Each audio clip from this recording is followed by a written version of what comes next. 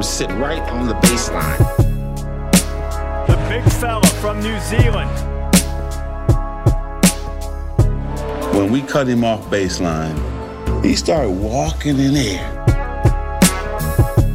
Welcome on into the Baseline Podcast. It's been a little while since we recorded. Been lots of stuff happening in the basketball world in New Zealand and in the NBA. So I'm excited to come back, have my boy Troy McKissock jumping back on and breaking down the NBA trade deadline, which is really exciting. Troy, how are you going tonight? Yeah, good, man. How about you? Yeah, I'm pretty good. Happy to be back podding again. It's probably been like a week or so since we recorded an episode, but I've got some exciting ones coming up.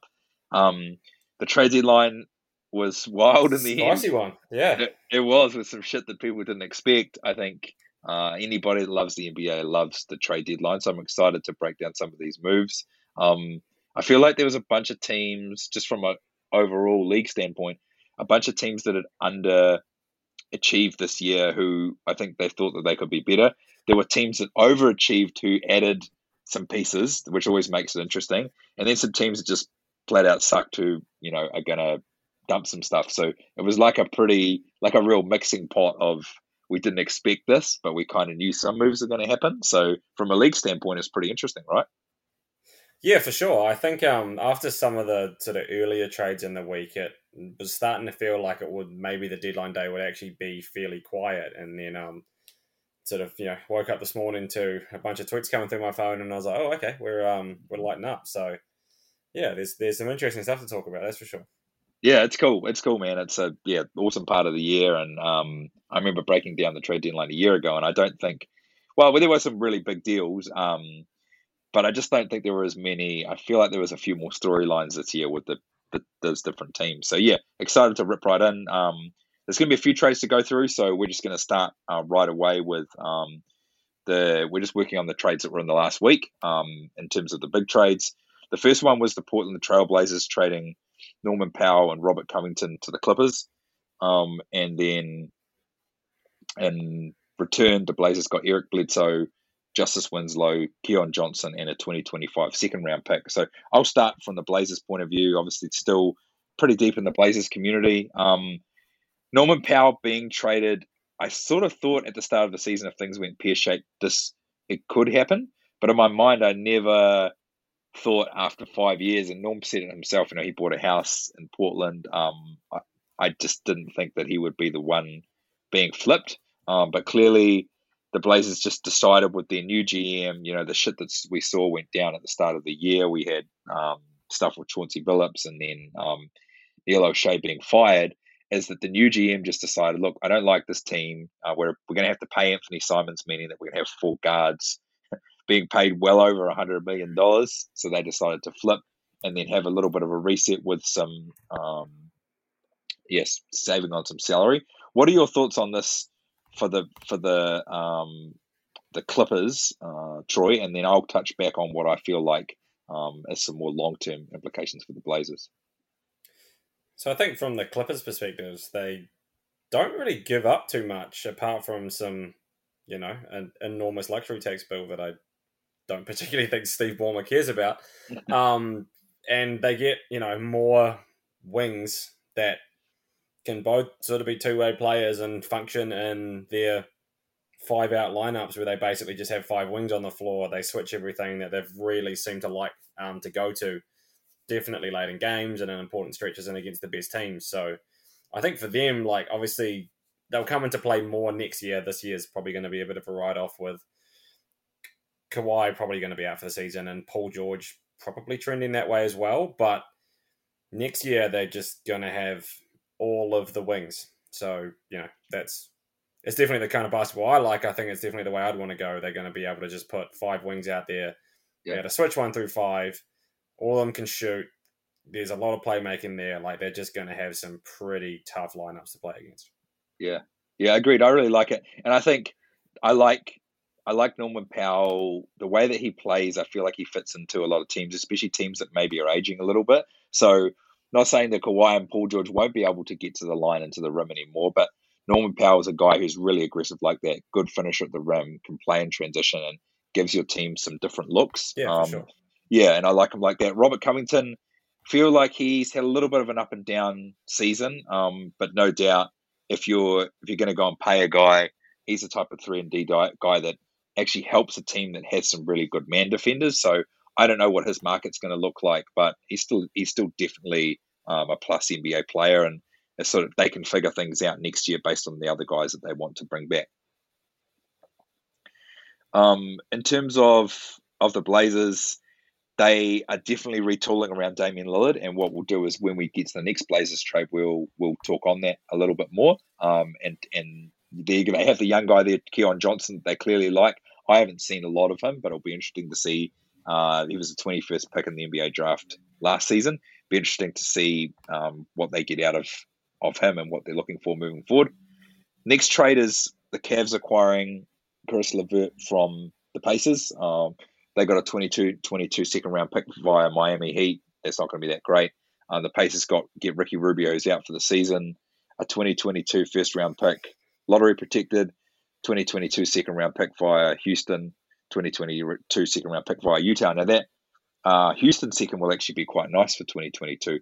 Talk on this, on what you feel on this trade, especially from the Cavs' point of view, getting LeVert and bringing him into what's been probably the surprise story of the season in the Cleveland Cavaliers.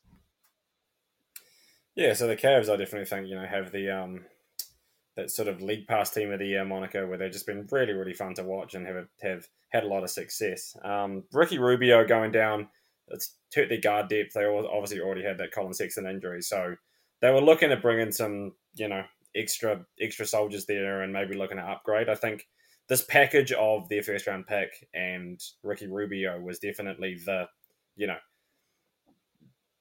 bullet that they could fire. I personally think that the return of Caris LeVert, while it helps, is perhaps not as much as I'd want to get for that, and maybe I myself wouldn't have pulled the trigger, but he's a guard that can create some secondary ball handling when they really have a dearth of that when Garland's not on the floor. So he gives them some depth. He gives them some more drives into the lane, which they've been statistically one of the lowest teams in drives per game. And he's going to give them some attacking. He's going to give them a bit of scoring. But, I'm a bit disappointed in their return for that package of that first round pick and Rubio, and obviously a fairly solid second in there as well. Yeah, it's going to be really interesting, and we'll sort of talk on a little bit more on the Pacers direction. But the Cavs, I feel they've done really well with moves that people haven't really liked. Maybe they didn't like the Jared Allen move. We talked on that personally before, but a lot of it seems to have worked. Yeah, I think I completely dogged that out, and I look like a big idiot now, don't I? I don't know. I mean, Lauri Markkanen has played at the 3, and it's worked in terms of the team record. But it still doesn't mean that when you eventually want to contend and you have to pay, and I know he's only a rookie now, but when you eventually have to pay, Evan Mobley a max, it's crazy to say that about a rookie, but eventually some of these other moves are going to have to be filtered out, like Kevin Love is working well at the moment, but that doesn't mean that we've had one season of the Cavs being really, really good again. It doesn't mean that long term, if they're going to pay Colin Sexton, that all this does work together for a second season. At the time, we didn't like the Jared Allen move, but it ended up working out for now. So yeah, going to be really interesting to see how that works out for them long term. The next one was a really interesting one, and Trailblazers send McCollum to Pelicans. The Pelicans got CJ McCollum, Larry Nance Jr., Tony Snell.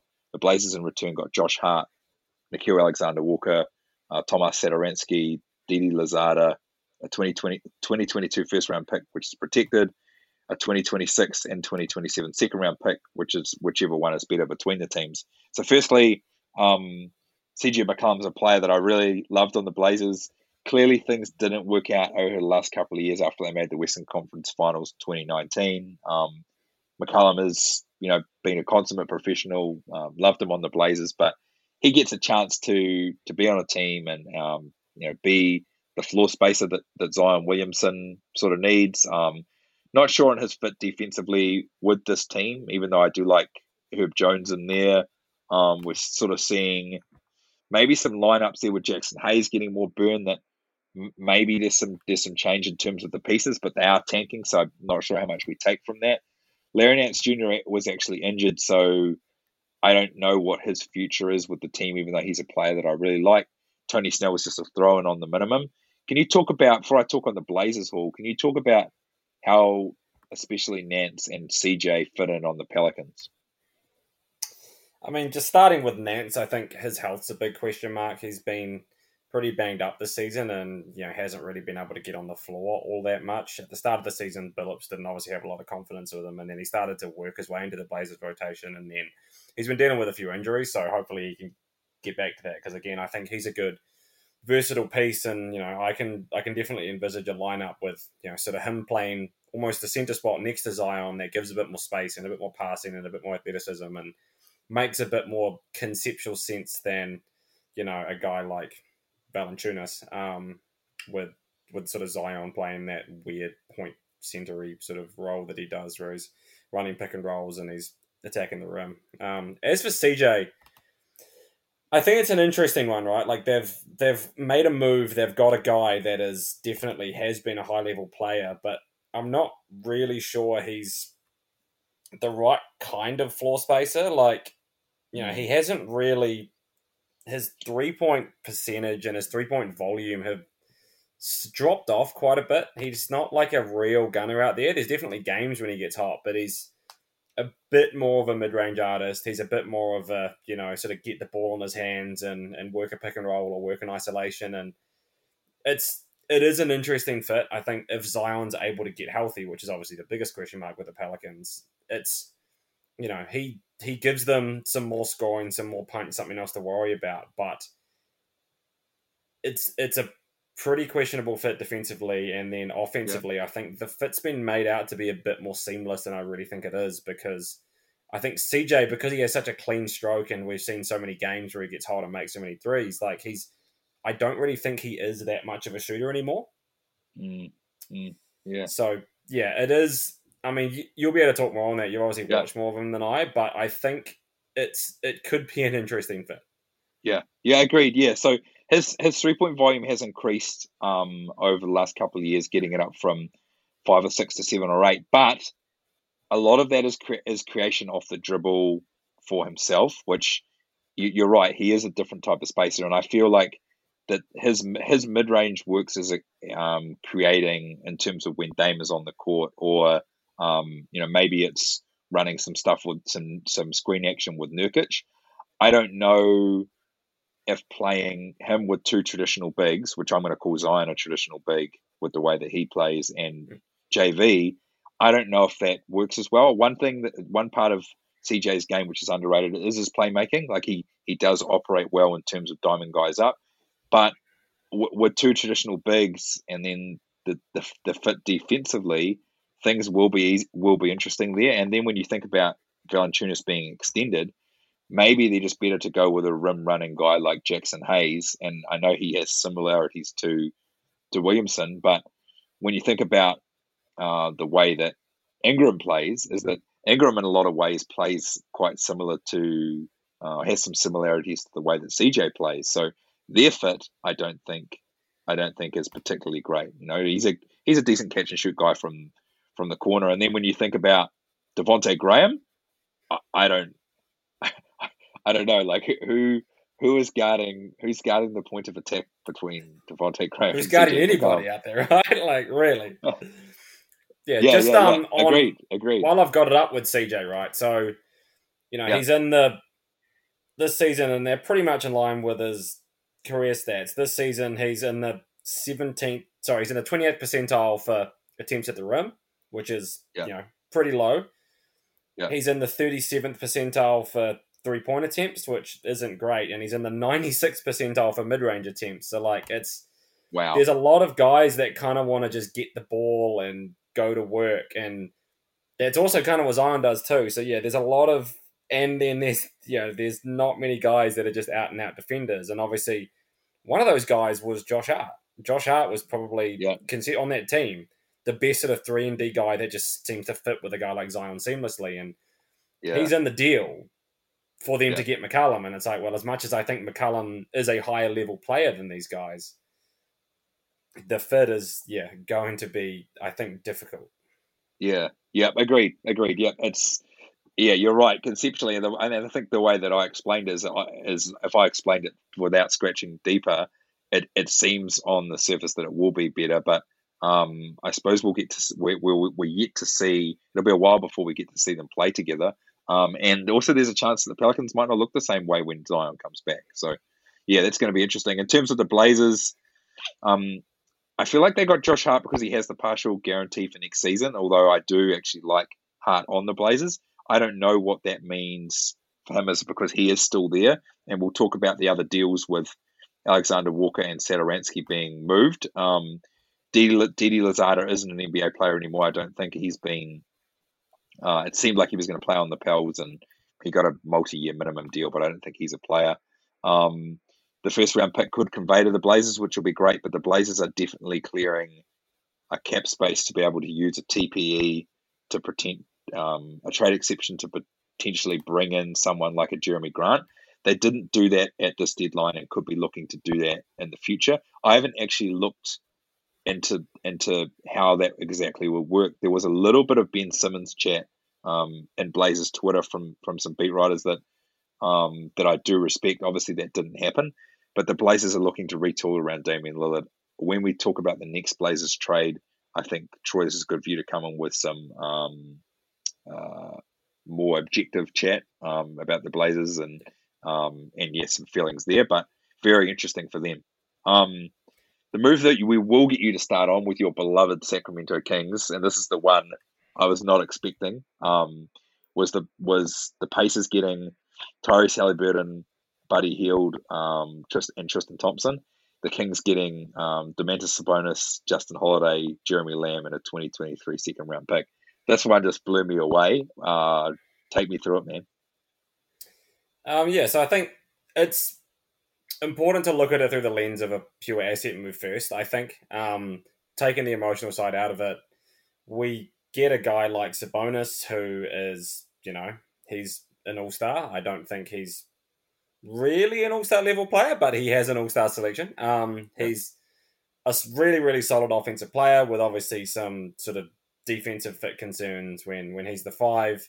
He's not really big enough, not really enough of a rim protector. When he's the 4, he's probably a bit slow, can't really switch out that much. So there's some concerns there, but a really good passer, a really good guy operating out of sort of handoff action and attacking the rim.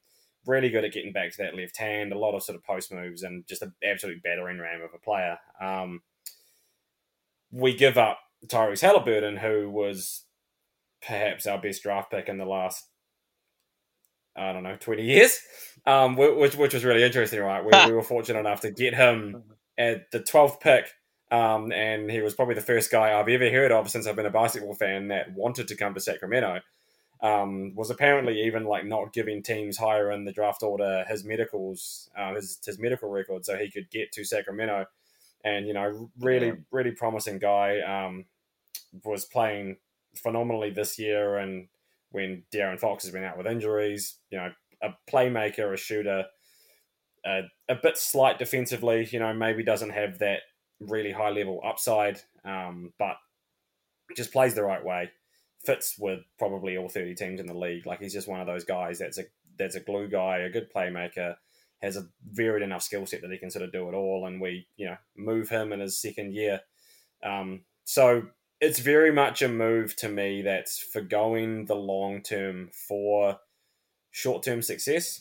It's obviously well documented that we have the longest playoff drought in the league. But my biggest issue with it is that we've traded that for short-term success, but how successful is this team with, a team built around Fox, Sabonis? We obviously chose to keep Barnes rather than move him for a deal that surely would have been out there for at least the first-round pick. So, maybe, okay, we can compete for a play-in spot. Maybe we're a 7-8 seed in the next couple of years with very little room to get better from here. And I think Haliburton, he definitely hadn't reached his ceiling yet. And also he was, cost controlled and team controlled for another 2 years. And also, basically that rookie contract, most of them tend to sign that extension with their own team because it definitely benefits them. So it's it's a very Kings move in terms of being short-sighted. Obviously, the Kings played Minnesota last night and Sabonis played well and the team looked really good and we got a win. And I think the fan base was very shocked initially, is maybe starting to turn on it, but it is a very surprising move, I think. Yeah. Yeah, I was pretty much shocked. Like Halliburton is on some of my fantasy teams this year. I've just got two. And just his production, his efficiency, being able to play make for others just seems to add so much to that Kings team, and I was pretty shocked by that.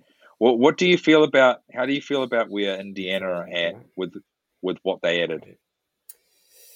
So I think, they get a guy like Halliburton with high upside, very young, again, cost team controlled, and he's going to fit with every team in the league, right? So they get a guy like, I think him and Brogdon sort of makes sense. Brogdon's a guy that can attack in straight line drives pretty well, can also shoot, can also defend fairly well. Like, it seems to make sense. Obviously, they're not done retooling with what they're going to do. It seems like they'll keep turning now because they're able to move Sabonis for a good return, but it just gives them some upside and also some room to move financially. They have a guy like Hield on their books, who I'm sure they I don't really expect to be part of their long term future, but they will have some more moves to make, I'm sure. But at the end of the day, they get one of the best sophomores in the league, so I think that's a fairly good day at the office for them, really. Yeah, agreed. I feel like they did really well in that regard. Next interesting trade is a three-way. I do find this really interesting, and there's some underrated stuff around what these teams are up to. The Jazz get Nickeil Alexander-Walker from Portland. I don't feel like, even though Nickeil Alexander-Walker was a nice guard in New Orleans, don't really feel like he fits. He was going to really fit on Portland. Anthony Simons will have to be paid next season. He's a restricted free agent. Juancho Hernan-Gomez to the Jazz from San Antonio. The Blazers get Joe Ingles. Clearly a move that, and Joe Ingles is such a selfless dude. He could have just said, I want to hang around for the playoff run, even though I'm not going to play at all. Clearly decided the best thing was for the team to bring in some other guys. Elijah Hughes to the Blazers. Not a dude that seemed to have played at all when I did some research. Blazers also got a second round pick. Spurs got Tomas Satoransky, who feels like he's a really Spursy guy, even though he hasn't played a lot. And clearly that they had him there as a guy to fill in for the Derek White move that came later. I suppose you want to talk about it from the Spurs point of view, and then what the Jazz were thinking around Nickeil Alexander-Walker. So with the Spurs, they get Satoransky's obviously had a fairly rough year this year.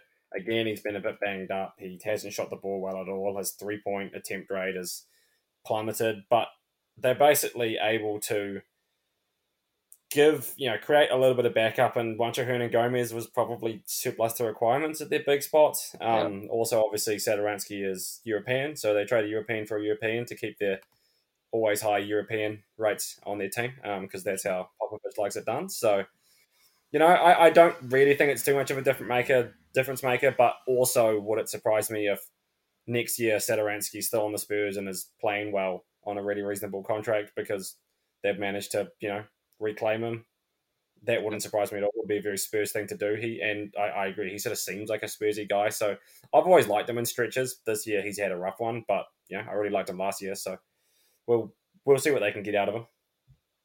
Yeah. What about the Jazz? So the Jazz basically, they end up with Nickeil Alexander-Walker, who's a guy that I think everyone's sort of been waiting to see that magic that he had in the. You remember his first summer league? I do, yeah. Where he was hitting crazy step back threes and just diming guys up and absolutely killing it. And they get a guy in Hernan-Gomez who again just adds a bit of depth to their front line. The thing with Nickeil Alexander-Walker is that he is under contract next year. So whether or not they try and do something with that, because I don't really think he's a difference maker, but they're able to get off that Joe Ingles contract, which is obviously, doesn't have a huge amount of value right now, and create a bit of, sort of room under the apron and a bit of financial flexibility. And obviously I think that they were probably looking for a bigger move and decided that that bigger move wasn't really there for, a guy like a Jeremy Grant. I'm assuming they've decided that their asking price was too high, and so they've made just a room around the margins to create a bit of potential depth and get off some money and make the team's books look a bit better. So I think it makes sense for them. Yeah, agreed. Moving on to the next trade, Raptors trade Goran Dragic to the Spurs. Talking about Spursy guys, Goran Dragic is just a dude. He just does a lot of the little things. He's a bit older now, a great vet. I don't know what his next deal looks like because he hasn't. I don't know if he's played at all this year. Correct me if I'm wrong. So not sure what his next deal is like, but he clearly would. He's a Miami guy. Clearly, he would fit the Spurs culture. Do you think it will be a buyout? I mean, the Spurs got a first round pick for Thaddeus Young, which is surprising, even though Thaddeus Young had a great season with the Bulls last year. What do you think about Dragic's future on the Spurs? And then the Raptors are on a real tear recently. Thaddeus Young is clearly going to help them as well. Yeah, I think Dragic is probably a prime buyout candidate. He sort of seems to have that written all over them, but it really seems like they've made that pick. That's essentially I break this trade down to Thad Young for a first round pick, which I didn't initially think they were going to be able to get because there wasn't a lot of chatter around Thaddeus Young coming up to the trade deadline.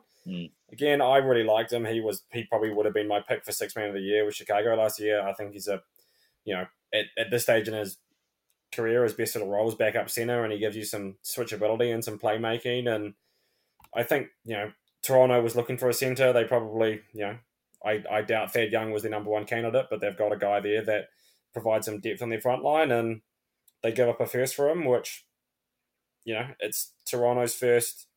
Probably not going to be hugely valuable. Are there protections on that pick? Do you know? No, it doesn't say. No, I didn't hear about any protections on it. Yeah, so it's probably a fairly high asking price for Thad Young. Like, I think it's it's an interesting move. If Thad Young plays well and gives them the depth they need at their position and whatnot, then it'll look fine. I don't think they really need that pick so much in terms of the situation they're in, where they sort of seem to have avoided the full rebuild and have sort of stood pretty pat with their core, Van Vliet, OG, and Siakam. So yeah, it gives them some depth and some versatility and some different looks, I think, lineup wise. But it's a lot for a first round pick. Like that's a pretty high asking price. I think so. Yeah, that's pretty interesting. You never really know what the Raptors are up to, but they always seem to make moves. With the not just they have the short term in sight, but then they'll also be thinking a longer term. So interesting to see how that works based on the guys that they're running with and playing a lot of minutes at the moment. But yeah, a very interesting move there. Just quickly touch on the Suns. Got Aaron Holiday. Clearly some issues with personnel, and when you think about, I looked at the injury report the other day. The Suns, they just seem to be this next man up mentality. Bismack Biyombo's out the league, comes back, has the best season of his career. They've still got Saric out, they've got Campaign out, and so this deal for a backup point guard, a little bit older. Aaron Holiday, came into the league around the age 22, but it was a nice little backup point guard that they had there, and there was only cash considerations from the Wizards. Obviously we're both big Suns fans in terms of the way that they're playing at the moment. Chris Paul, Devin Booker, Bridges. So you might as well talk on it at the same time. The Suns also got Torrey Craig in exchange for Jalen Smith going to the Pacers. Yeah, so I think they've just made some really good depth moves here. Aaron Holiday gives them a little bit of depth at point guard. I don't think he's going to play in a high leverage playoff series really, but he's a dude that can back up the backup, and if one of the point guards is out, he can play some rotation minutes and probably not kill them. Yeah. And then Torrey Craig, I think the biggest thing for him is that they've just got another guy that can guard big wings. That's sort of the main value that Torrey Craig has these days. But I think a guy like Jalen Smith hasn't really done too much, and I don't think is as exciting of a prospect as he once may have been anymore. Whereas Torrey Craig's a guy that can probably guard some of the guys that you really need to guard in a high playoff series. So, you never know who's going to get hurt, or you never know if you just need to throw a different look at a guy. So I think it makes sense for them. There's some really nice sort of great moves around the fringes where they're not giving up prime assets, but they're just increasing their depth and their odds to compete for a championship. Yeah, agreed. Yeah, and I think a guy like Jalen Smith is sort of maybe a little bit more of a traditional big. He's you have him down as a power forward, but he's not like there's not really a big man. He's more of a big man in the traditional sense, whereas they like to use the guys that they love to use at the four are more like Jay Crowder, and Torrey Craig fits into that. He was on the Suns last year, I think, as well. So yeah, just some more great pieces of business from the Suns. Another interesting little move. Next up, Hornets got Montrezl Harrell from the Wizards. I didn't mind Montrezl Harrell on the Wizards, but when Thomas Bryant came back and there was still some money invested in him, and they had Daniel Gafford that I really liked, there were never going to be three bigs that were able to play together when you consider that all of them had money invested in them, especially as Montrezl Harrell would need another payday next year. So he's gone to the Hornets. I actually quite like him on the Hornets. The Wizards the Wizards got Vernon Carey Jr. I don't really know a lot about him. Ish Smith was a backup point there, so you don't think he got a lot of burn, and then a 2023 second round pick, which doesn't look to be that great. You just want to touch on this one briefly. Yeah, I mean, I think Montrezl Harrell gives them some depth at center that they needed, really. He was a guy that, to be honest, I expected to end up on Charlotte in the off-season. Ended up in the Wizards, and now here he is. So, he gives them some depth at center behind Mason Plumlee, and it's just a different look. They tend to run Washington out there at the 5 quite a lot, but I don't really think that PJ Washington is a center. Like, he's not one of those guys that really does like the sort of Draymond Green or the other sort of undersized center things where he actually gives you any sort of rim protection, because he doesn't. So Montrezl Harrell will give you a different look. Obviously, he doesn't give you rim protection either, but he just gives you some more inside scoring and some more force and some more energy. So it's just a different look they can have and a bit more depth. So I think and again, I don't really think it's much of an asset cost, so it makes sense. Yeah, agreed. Yeah, and I think that some of these fringe teams, that Hornets, I still feel like they have a really great future. They're just looking to continue building on their team as the young guys improve, and it's just a nice little move there on the fringes. 4-team trade here. I've had a decent look at this, but still sort of struggling to get my head around all of it. Serge Ibaka to the Bucks. I really like this, and we talked on it a little bit beforehand. Serge is looking to come back, and I've seen his minutes have increased. Obviously, these big guys later on in their career, they're not as impactful, but it was only a few years ago that Serge, had a really good NBA Finals. I think he adds a little bit of depth there at the backup big. Some second round picks coming in via Sacramento, Detroit, and then cash considerations from the Clippers. The Clippers got Rodney Hood and Semi Ojeleye. Semi hasn't actually played much this year. Rodney Hood's the same. I don't know if I feel like these are partial salary dumps, but also they're guys that maybe could play a little bit if the Clippers have some more injuries. Don't know if they're going to be long-term pieces. I don't know how to say this guy's name, but you got it before. Vanja Marinkovic is there. You can talk on Vanja Marinkovic, baby. You can talk on this legend in a little bit. The Kings getting Dante DiVincenzo. There must be some history, even though he's probably never played for them. The Kings got Dante DiVincenzo, which was really interesting. Josh Jackson to the Kings as well. Really intriguing guy who hasn't really turned out. Trey Lyles, another big, just because the Kings don't have enough. David Michino, and then a second-round pick. And then the Pistons getting Kings legend Marvin Bagley. So, yeah, talk on... Marvin Bagley the third, Stevie. Marvin Bagley the third. There'll be a Marvin Bagley the fourth that will be drafted after a legendary player like Luka Doncic. Right. But talk on any parts and as many or as few as you want to chat on in that trade. I mean, look, I'm going to just start with the sort of overview that I genuinely think the Kings won this trade. The wild thing is, so we basically get a guy like Dante DiVincenzo for really nothing, because Marvin Bagley, I feel like his contract is negative value. He was paid just an absurd amount of money because he was a second-round pick. If you guys remember us drafting Marvin Bagley over Luka Doncic, as you already mentioned. So, he gets paid $11 million this year. So I think that definitely negative value contract, and we basically get DiVincenzo, whereas in the off-season we had that trade that was basically pulled back because of it being done illegally, but we were going to basically trade Bogdan Bogdanovic for him. So we get our guy eventually, and we get him for basically nothing, and he gives us some good depth at the 2, obviously after getting rid of Halliburton and Heald. So love this trade for the Kings. I mean, Lyles is a guy that, again, it gives us a little bit of shooting and some versatility. He's just another look at the big. Again, we don't need another big, I agree, but he's there. And then Josh Jackson gives us some depth at the 3 that we need. I'm not super high on Josh Jackson either, but he's had some moments this year.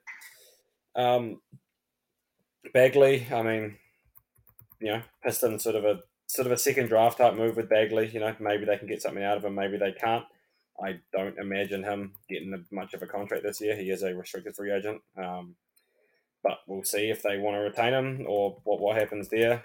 The Clippers, I think it's basically a money move, as they've obviously just invested in, they've got Powell and Covington now. They needed to sort of trim their books a lot. They're already looking at about a $150 million tax payment for next year. So that's a move that makes financial sense to them. And then the Bucks get Ibaka, who gives them some depth at the big spots, which they're obviously going to be a little bit hurt on, especially if Lopez doesn't end up coming back.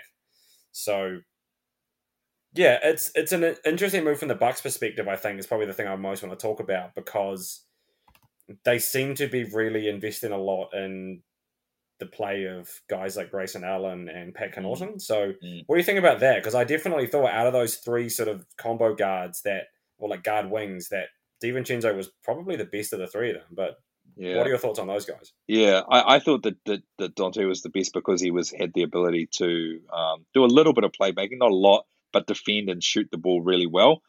Grayson Allen gets a bad name because he is a dick and he does do some stupid shit. But I feel like on the teams he's played on, he has added some value, but you've already paid him. That's the thing.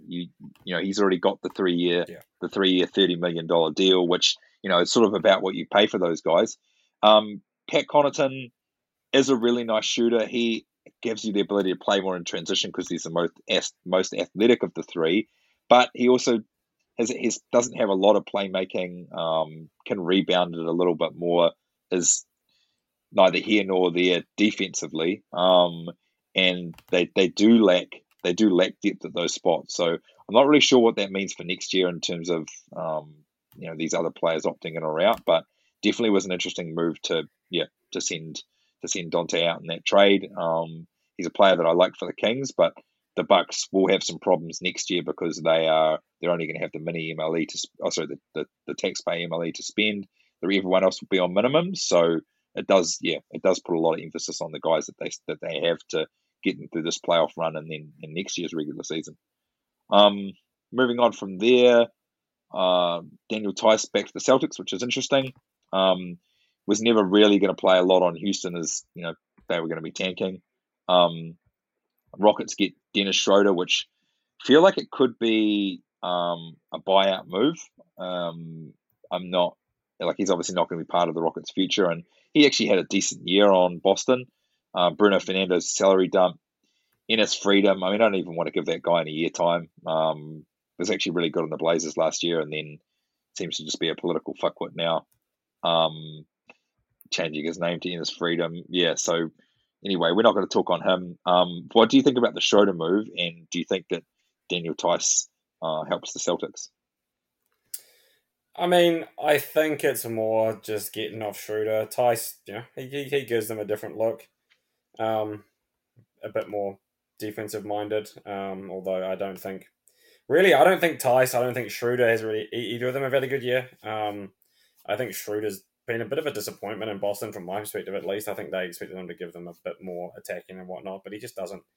He's not a good passer and he's not a good shooter, which are really the things that Boston needs. So I don't really know if this move does much for any team. Tice gives them a bit of depth, I guess. I just want to say that I think Enes Freedom's maybe a waiver candidate to end up as Philly's backup center now that they've moved Andre Drummond, which we'll talk about soon. So it's a fringe move. Yeah, agreed. Yeah, I think that's not a bad little call there. Celtics. This is another Boston move here. Celtics get Derek White, which is interesting. Now, Derek White, I feel like I was listening to Dunked On podcast not that long ago when Nate or Danny might have said that they thought that Derek White was the Spurs' best player moving forward. Correct me if you don't think that's a No, that is a thing that happened. Yeah. And I'm still really high on Derek White, but clearly the shooting part of his game regressing a little bit, even if it is a smaller sample.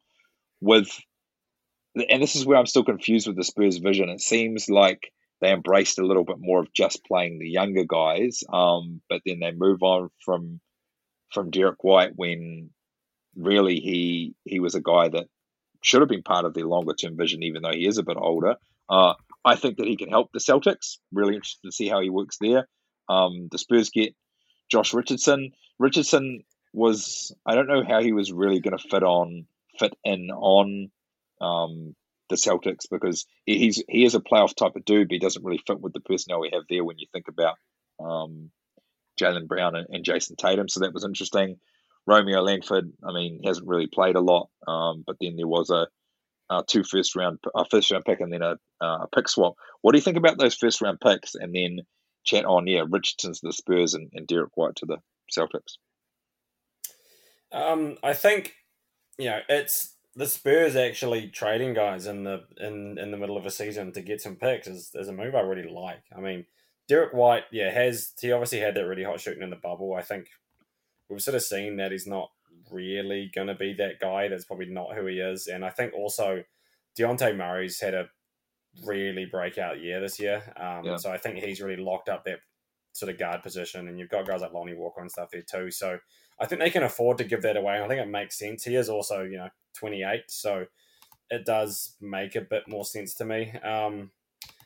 As for the draft picks, do you know the protections on the Celtics one? I know it is protected. I don't know how heavily, but I think it's something like lotto protected. So, it's a fine first round pick.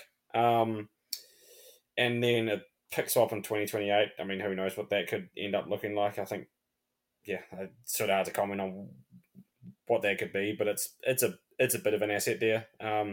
Whereas the Celtics, Derek White he's a heck of a lot better than Dennis Schroeder. I'll tell you that much. So. Yeah, he'll give them a bit more punch and a bit more sort of, aggression and attacking the rim and whatnot. Again, I still don't really think he's that sort of playmaker that they need. I think that was something I talked about on our sort of season preview pod that we did around. I just think Boston needs way more passing than they have, and Derek White's another guy that passing isn't primarily what he does. So it's an interesting fit, but he's going to give them a lot more than Dennis Schroeder did, and but giving up a first round pick it seems a bit of a high risk move. Like, maybe they could have used that first round pick to get a bit more of a known quantity. Like, I think Derek White has that sort of swing skill with his shooting, where if he gets better there and makes more improvements to sort of get back to where he was in the bubble, then he could be a really good player. But he could also just be another guy that doesn't space the floor and doesn't pass well enough and kind of just makes their offense a little bit clunky. Yeah, good points there. I'm interested to see how he fits in a Celtics team which has been up and down all year. Next one, I feel like this is really out of left field, even though when we talk about it, I actually don't mind the move. The Mavericks getting Spencer Dinwiddie and Davis Bertans, and the Wizards getting Kristaps Porzingis. I still am a fan of Porzingis, but the Mavericks are just all about Luka, and you basically, with who he is defensively and offensively, you need to have the right guys there to push that team along. And Luka Doncic is one of the faces of the NBA for the next 10 seasons, and you just got to make those moves. And this is one which is really interesting. Obviously, still on a max deal. I don't think that at any time Porzingis has been awful. I just don't think that he's a player that fits right there. His contract's probably a slight negative. I will get you to talk to that. I do like the Mavs getting Spencer Dinwiddie. I feel like Washington was all sorts of weird fits and dudes wanting to get paid. And you had Kuzma and you had Beal, who had a down year. And Dinwiddie is a good point guard, and I feel like he can probably come in and have a really good end of regular season playoffs. Still coming back from injury, so it's probably tough to be part of a Wizards team that had playoff expectations when the pieces all didn't fit. So yeah, talk about that for both sides in terms of the pieces that went either way. So I think a big thing that this indicates to me is that Dallas is aware that Jalen Brunson is going to get some fairly good offers. He's obviously a restricted free agent this year and has had a really good season. And it seemed for a while like they're not really prepared to, get up to that sort of $20 million a year mark where he could totally get those kind of offers for another ball handler when you have Luka Doncic, who's probably one of the most heliocentric ball handlers in the league. So it seems like Dinwiddie's a bit of sort of a contingency plan for that, whereas, if Brunson gets some big offers from other teams, they can actually walk away from that and hopefully not lose too much. I think there might be some Dallas fans that are upset with the idea that they might lose Brunson, but yeah, it seems like Dallas isn't too keen on the idea of investing, upwards of $60 million on primary ball handlers. And obviously getting off Porzingis, I don't think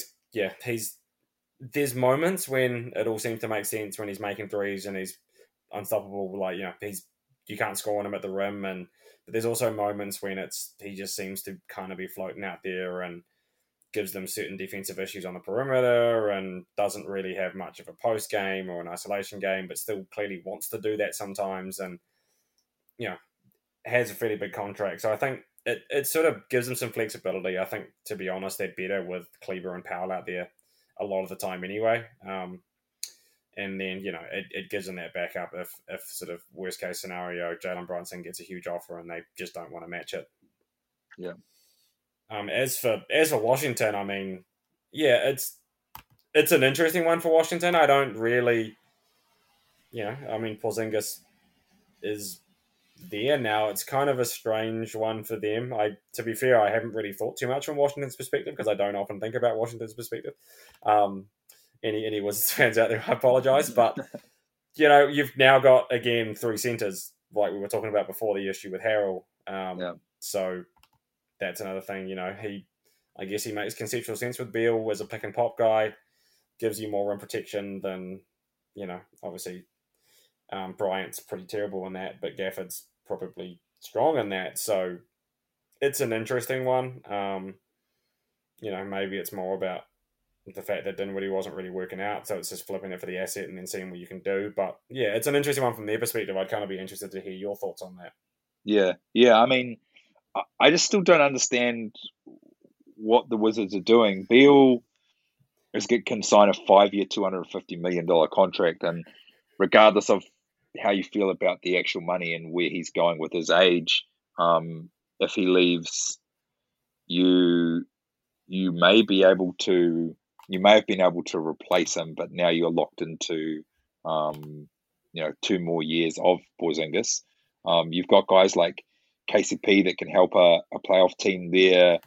You've also got other younger pieces in Corey Kispert, Daniel Gafford, who you paid, and then Rui Hachimura and Denny Avdia, who really, if you still want the team to continue to be good, and there's 4 guys there that have ceilings anywhere from being good to being really, really good players, then I don't really understand how having Porzingis and to a lesser extent Beal fits for your team long term, where you're better off to just be giving reps to these younger dudes.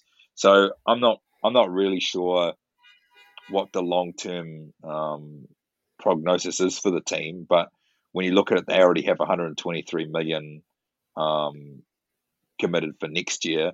Actually, it will be 132 is the likely on the cap sheet. So yeah, I'm not really sure how it fits long term. I mean, Kyle Kuzma is just going to be the guy at the moment. I mean, so what's is it Porzingis at the 5, Kuzma at the 4? Like who's going to be playing for the rest of the season? What's the starting lineup? Okay, yep. Hang on a minute. Let me just work through this. There will be some Wizards fans. Sorry to my New Zealand guys in the Buckets Down Under group. I can't remember who of you are Wiz fans, but yeah, let me know if we get any of these wrong.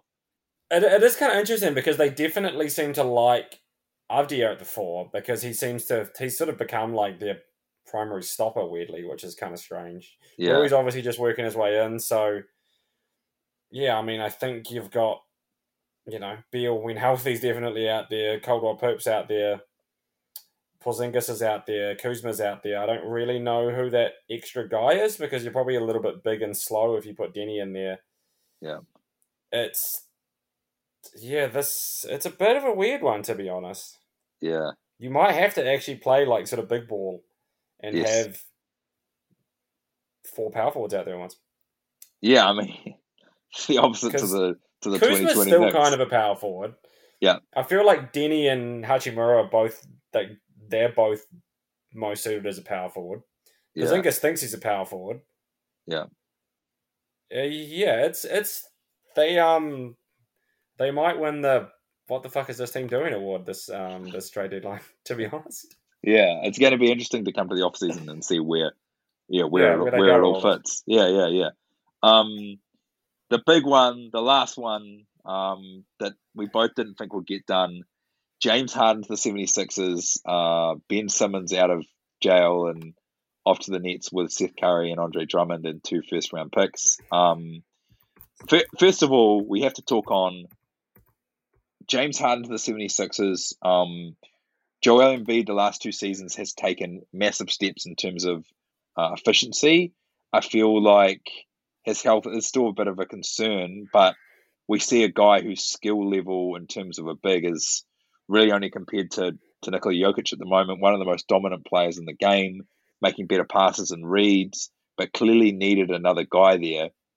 What does this mean for the playoff fortunes of the 76ers? Because that's really all that people are going to care about is like, is this the guy that can help the 76ers be a perennial contender? I mean, I think the fit of Harden's, I actually quite like it. I mean, I haven't historically been the biggest Harden fan, but I think him and Embiid, there's no reason they won't work together. I think their free throw rate is going to be astronomical. Embiid's the best free throw drawing big that I've ever seen, apart from obviously Shaq for very different reasons. And then James Harden's obviously been good at that for years, and aside from his slow start this year, is definitely getting back into that. James Harden, a really good passer. He's been playing more that primary point guard role with the Nets, even in the games that he's played with Kyrie. Kyrie was really sort of stepping into that off-ball sort of 2-guard attacking quickly off catches and kind of role. Harden was really the primary ball handler, and I think he will be on this Philly team too. So they're going to be hard to guard. I think both of them are good enough to carry an offense when the other one's off the floor. But there's still some concerns with, like, can you get enough shooting out there?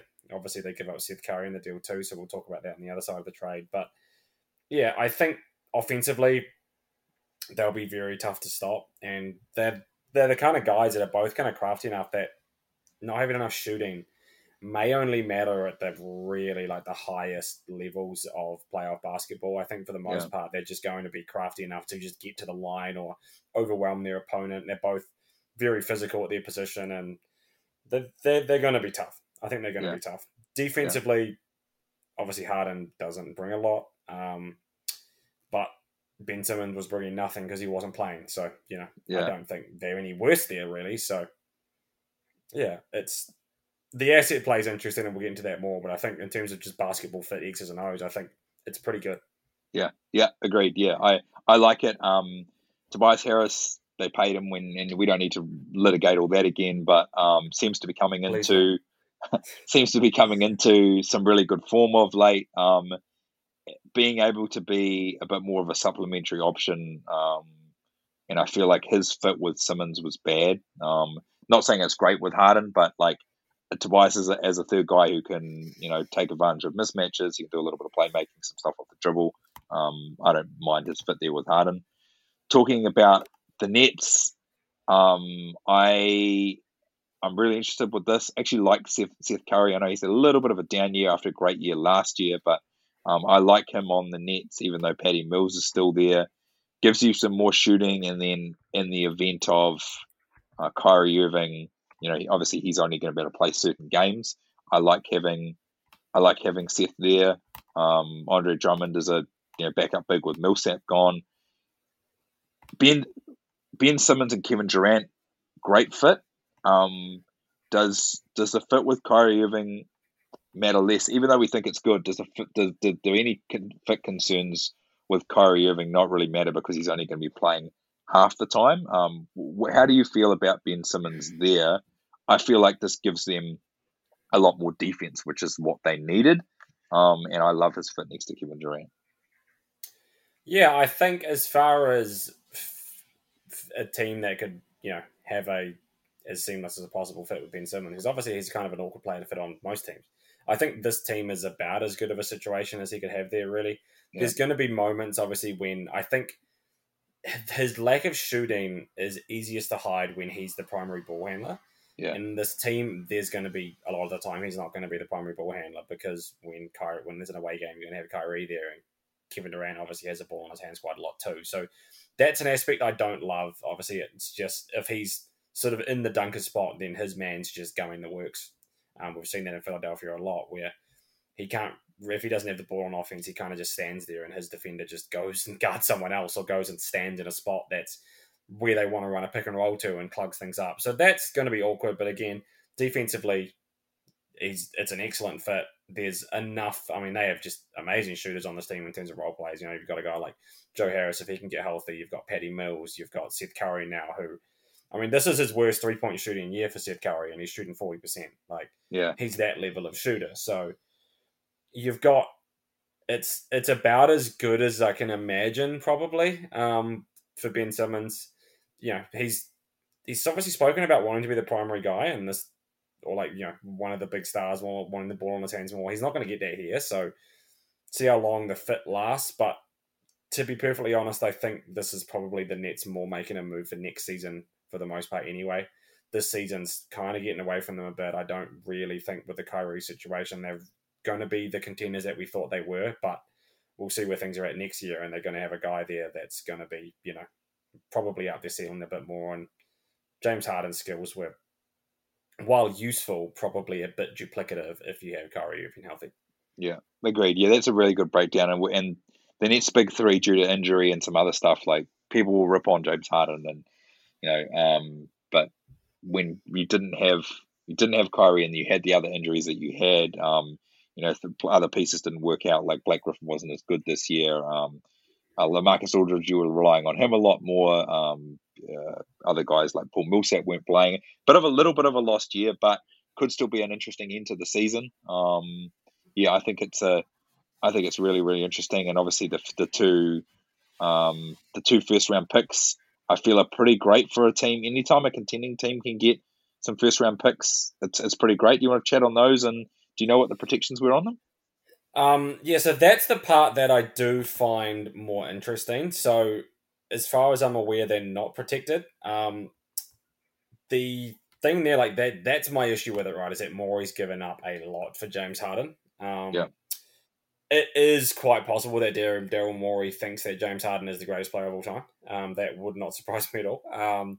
He's historically been a big fan of James Harden and has obviously wanted to get James Harden to Philadelphia for quite some time. So he's got his guy, giving up a player that's as useful as Seth Curry is, and then 2 first-round picks.